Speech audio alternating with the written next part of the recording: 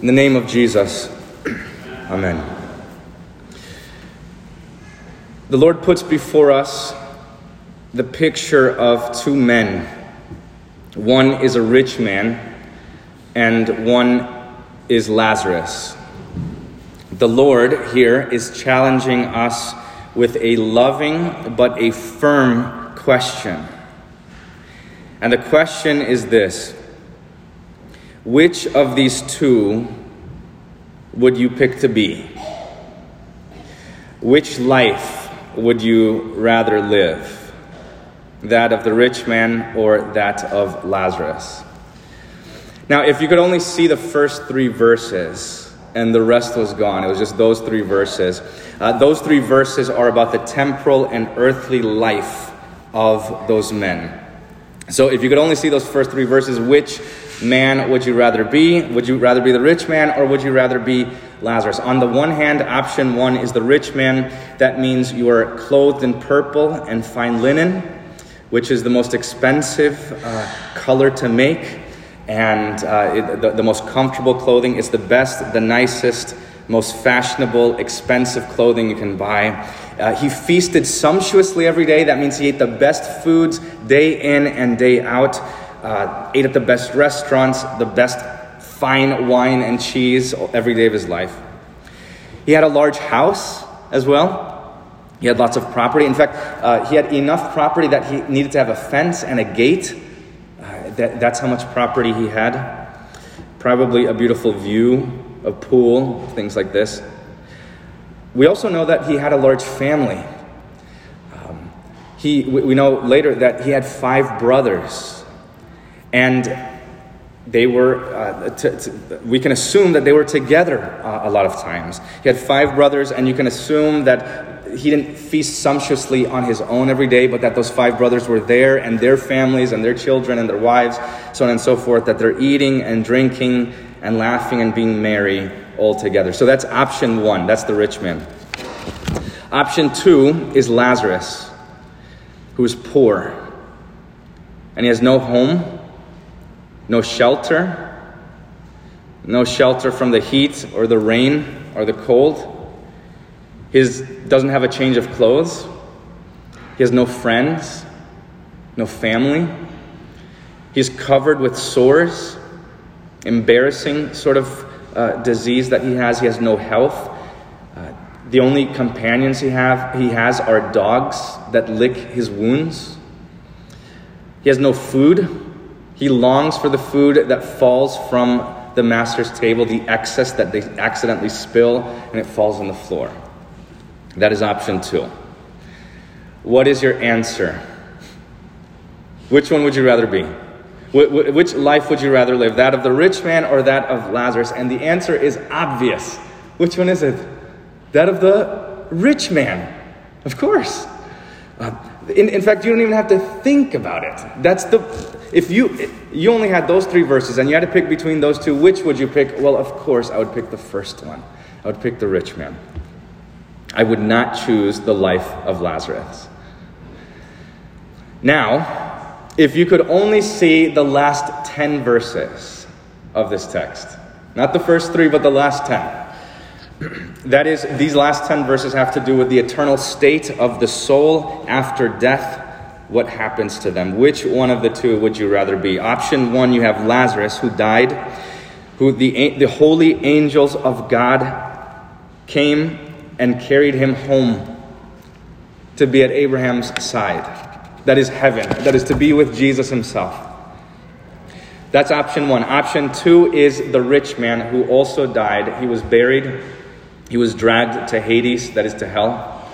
He is continually in torment. He is crying out for mercy, thirsting for one drop of water, for someone to dip their finger in water and put it on his tongue to cool off his tongue, because he says, I am in anguish in this flame. If you only had these 10 verses to go off of, which of the two would you choose to be? And would you be Lazarus or would you be the rich man? And the answer is obviously Lazarus, of course. In fact, it's so obvious you don't have to think about it. It's a silly question. It's a stupid question for me to ask this. If you had those last 10 verses only, you wouldn't choose the rich man. Okay.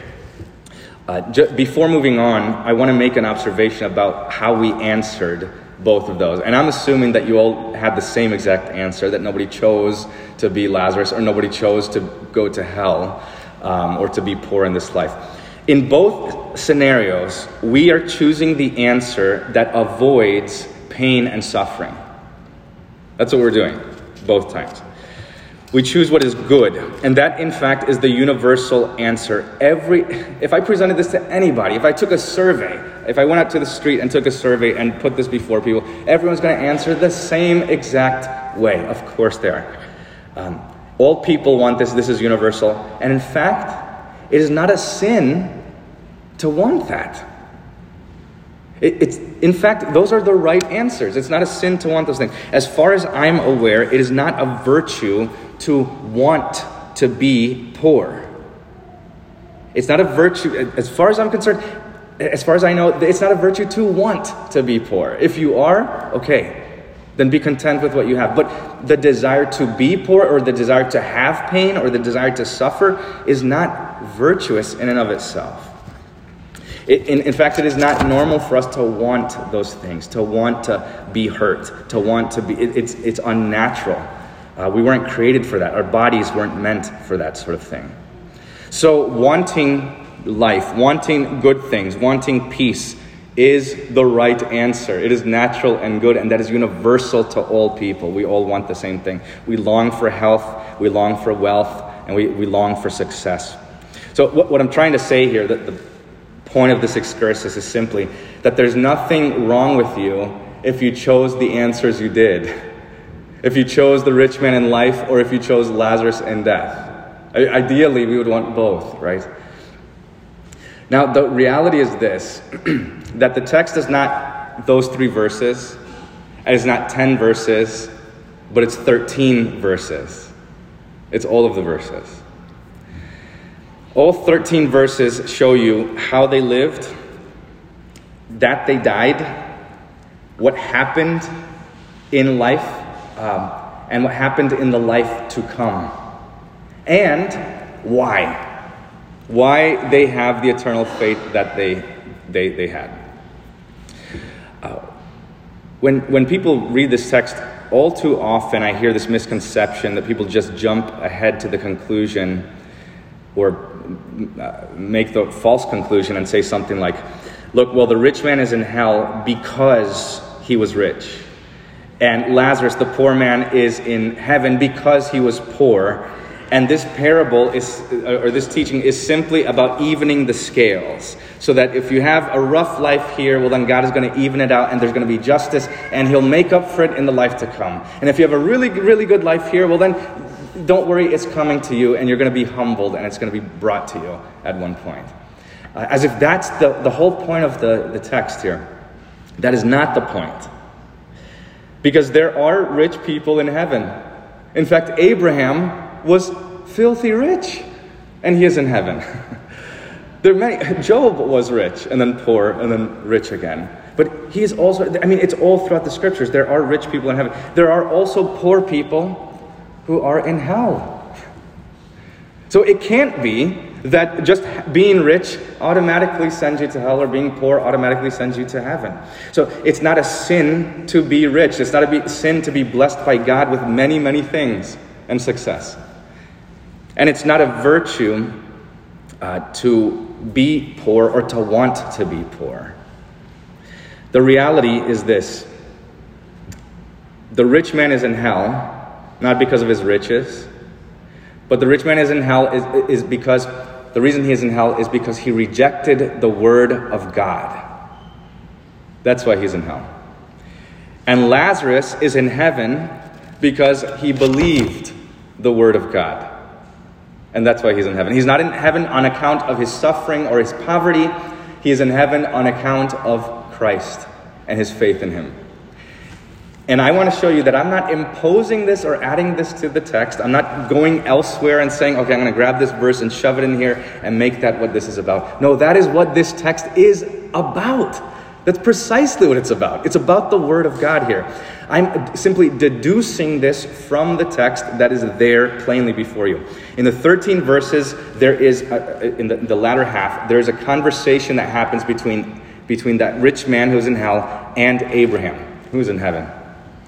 And the rich man cries out and he says, I beg you, Father. So we can tell that he was a Jew. He's probably a little bit religious even, or was in his life. And he says, I beg you, Father, to send Lazarus to my father's house because I have 5 brothers, so that Lazarus might warn them lest they also come into this place of torment. So the rich man, when he finds out he cannot get out of hell, he says, well, I can't bear this, and I can't even bear the thought of my brothers going through this. So why don't you send Lazarus to go and convert them so that they don't come to hell with me? That's his plan in his mind. And then Abraham says this. His response is this. They, your 5 brothers, have Moses and the prophets. And the rich man says what? The first word out of his mouth is no. He says, no. No, Father Abraham.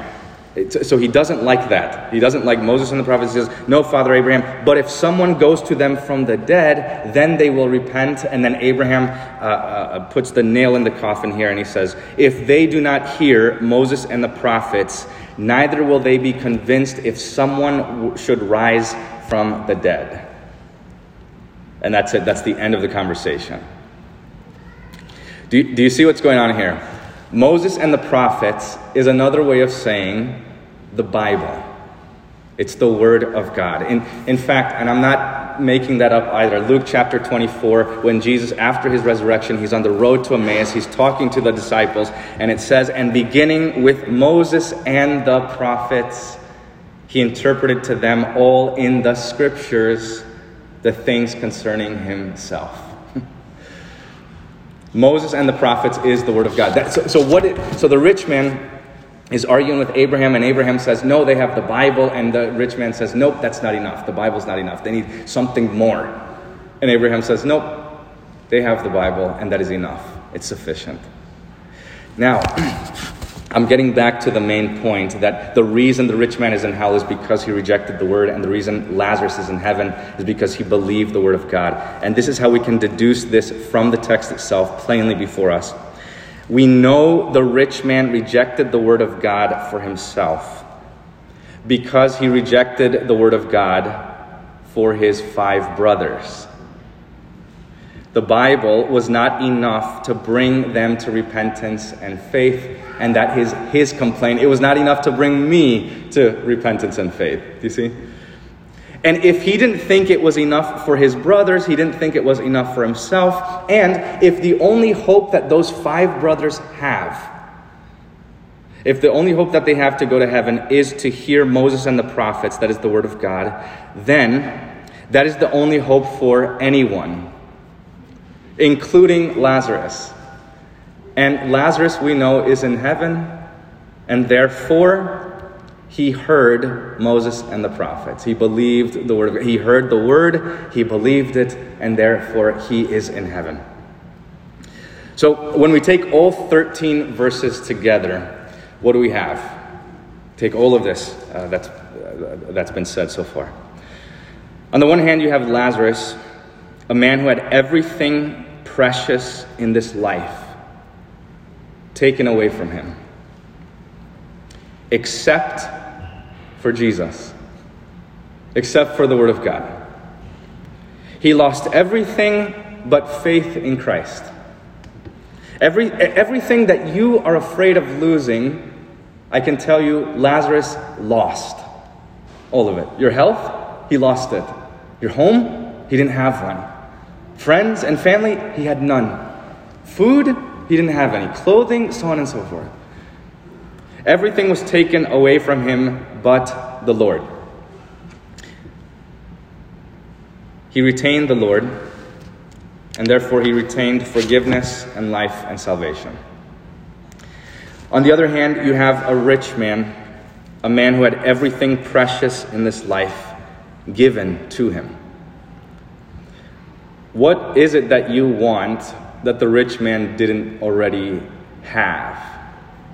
A house, a big house, clothing, good clothing, a big family, a lot of food, excess, so on and so forth.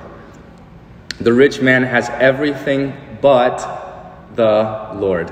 He has everything but the Word of God. He does not have the Lord Jesus, and even in hell, the rich man despises the Bible. He despises God's Word. So he rejects the Word, and therefore he rejects the Lord who spoke that Word, and he rejects the forgiveness given in that Word, and the life and the salvation and the peace that surpasses all understanding. He rejected it for himself. He was busy with other things. He couldn't be bothered by it. Lazarus has everything taken away from him except for Jesus. And then in a few moments, he had everything given back to him when he died. The rich man had everything given to him except for Jesus, and then he had it all taken away from him forever. Lazarus' days of sorrow come to an end. They come to an end, a definitive end. It is the end of his suffering and his sorrow. And the rich man, his days of sorrow and suffering are just beginning. They're just at the start. And the condition is irreversible. Lazarus is never, ever to be brought down again, thanks be to God. And the rich man is never to be lifted up again. No hope. Now you know the whole story. Which would you choose? Lazarus or the rich man? And in fact, this is a ridiculous decision to make, right? It's an absurd decision. It would be stupid to stop and try and think about what the right answer should be here, right? Which of the two would you rather be? The rich man or Lazarus, knowing the whole story? If you stop to think about it, that's an absurdity. Well, the answer is what? Of course, Lazarus.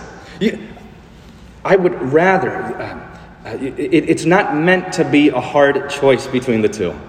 I would rather put up with a little bit of suffering for an eternal bliss rather than a little bit of joy for eternal torment, right? If you had to choose, you know what you would pick. Thankfully, you don't have to pick. But the Lord is simply giving you this parable, this text, so that you would know that if you did have to pick, you would choose Lazarus.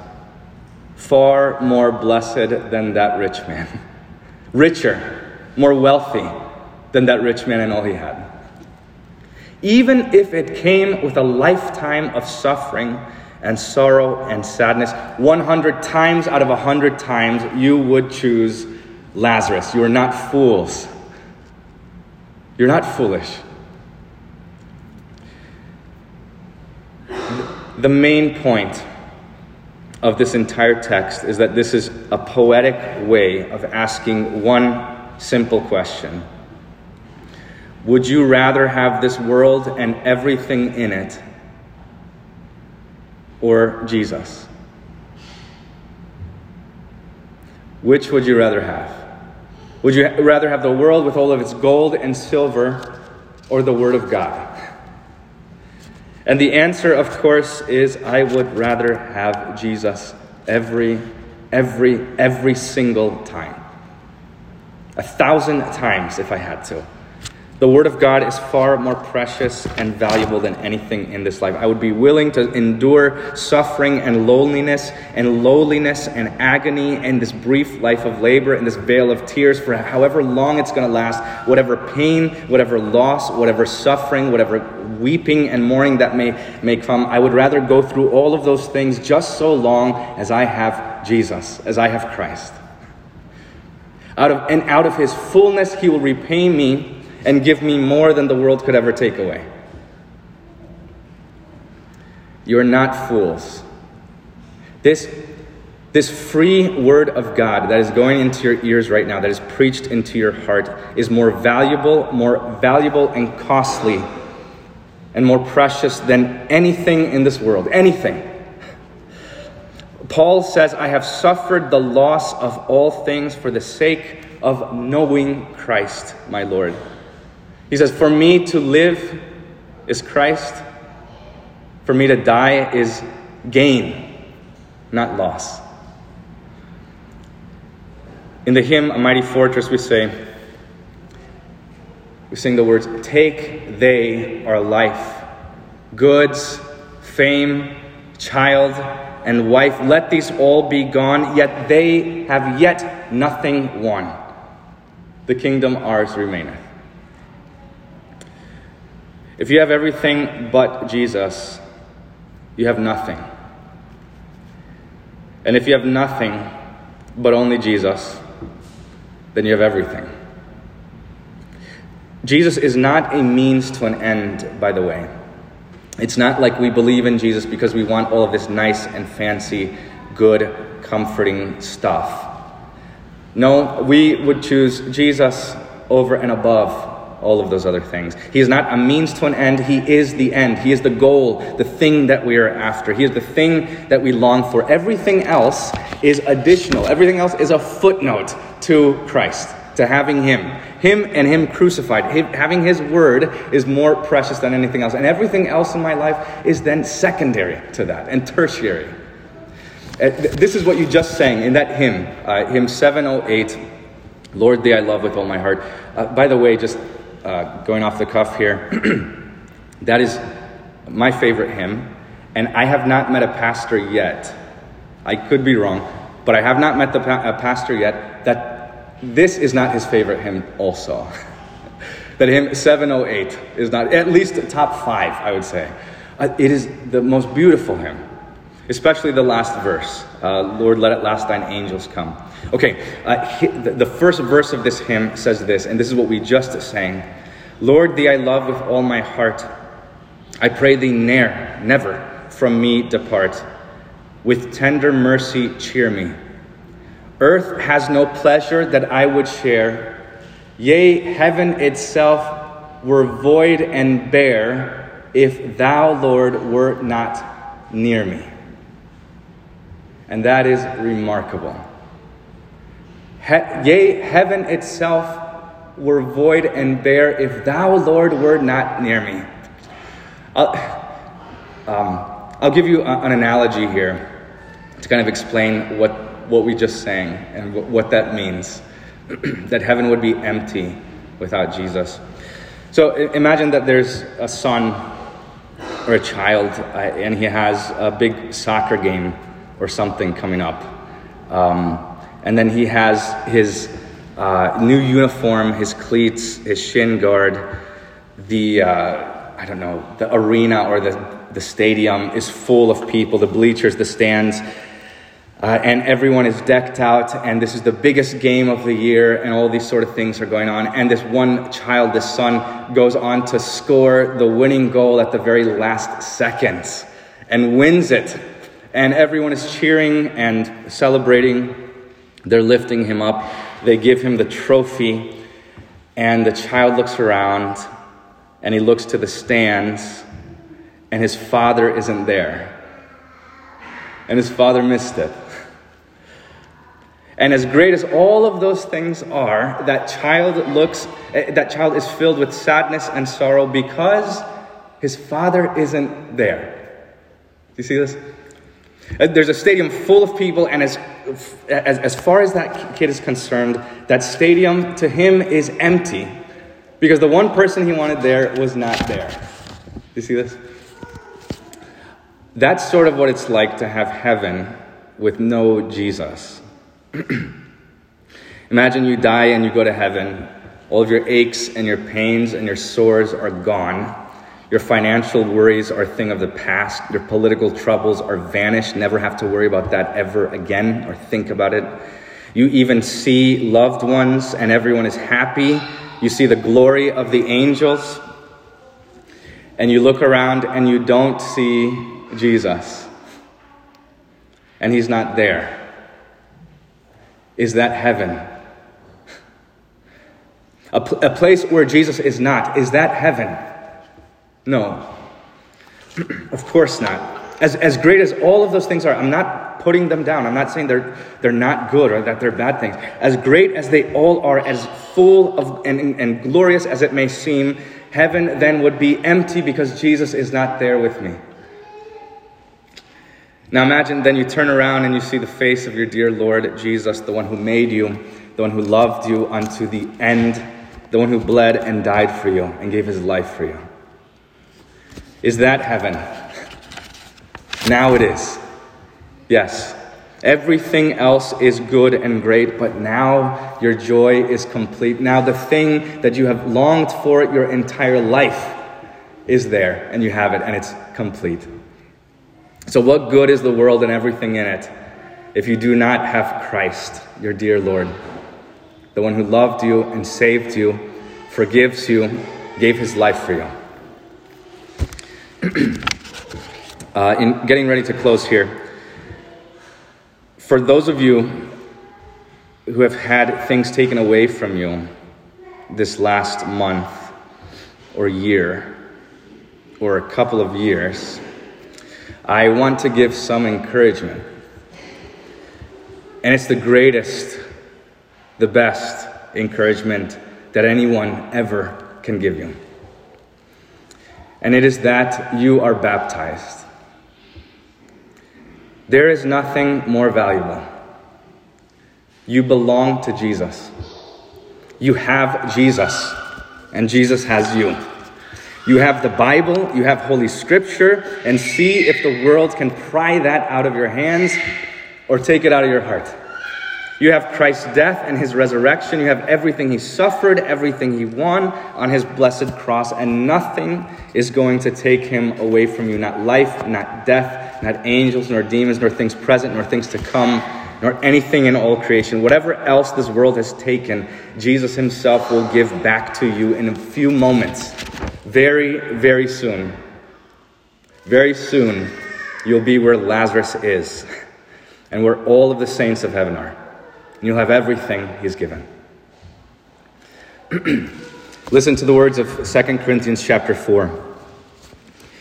So, on account of all these things that Christ did for us, we do not lose heart. That is, we don't lose hope or become discouraged or hang our heads. We do not lose heart no matter what we lose in this life. For this light momentary affliction is preparing for us an eternal weight of glory beyond all comparison. As we look not to the things that are seen, but to the things that are unseen. For the things that are seen are transient, but the things that are unseen are eternal. Amen. The peace of God which surpasses all understanding, guard your hearts and your minds in Christ Jesus our Lord. Amen.